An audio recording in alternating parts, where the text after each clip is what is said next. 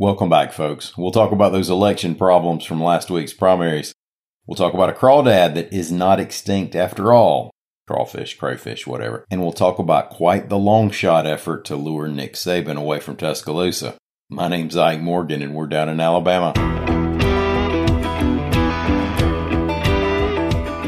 The voting issues in Etowah County, Alabama have the second place candidates for State House in District 28 and 29 calling for new elections, reports AL.com's Mike Kaysen. Now remember, during last week's primary, some voters had voted in their old districts because they weren't aware that they now lived in a different district, per realignment, after the 2020 census. State Representative Gil Isbell of Gadsden and Etowah County Commissioner Jamie Grant of Reese City finished second in the GOP primary races for Districts 28 and 29 respectively, and Steve Reagan of Gadsden withdrew as a candidate after he qualified to run in District 29, but then discovered he lives in District 28. Then when he went to vote last week, he said they gave him a District 29 ballot anyway. Isbell, Grant, and Reagan argue that the election should be reheld on the date of the statewide primary runoff, June 21st. However, Alabama Secretary of State John Merrill says the new state law doesn't allow a redo at this point. State code says the political parties must notify the Secretary of State at least 60 days before a primary that they won't fall under the state primary law.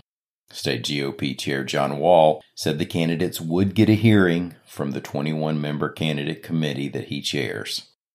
A crawdad species was rediscovered in a Huntsville cave after believed extinct since the 1980s, reports AL.com's Paul Gaddis. Now, I realize what we decide to call a mudbug is a controversial topic.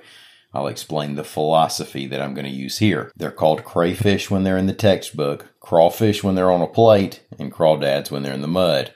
I'll try not to go back and forth too much. But the Shelta Cave crayfish, according to UAH's Matthew Niemiller, was found once in 2019 and once in 2020 in northwest Huntsville. The assistant biology professor said that they believe only 115 of them were confirmed from 1963 through 1975. Then one was confirmed in 1988, and then nothing until 2019. Now, the little 2-inch crawdad has been found only in the Shelta Cave system.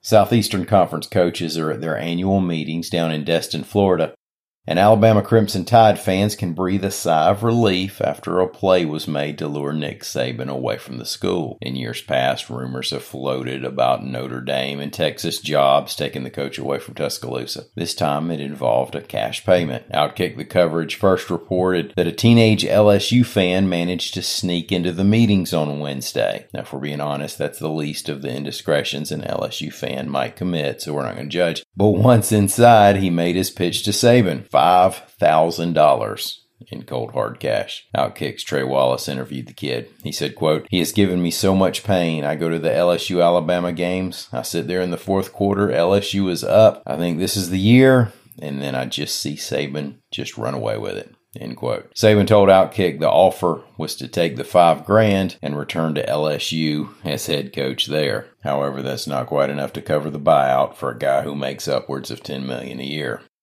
Thank y'all so much for listening. We'll be back again tomorrow. Until then, come on by and see us on the internet at al.com.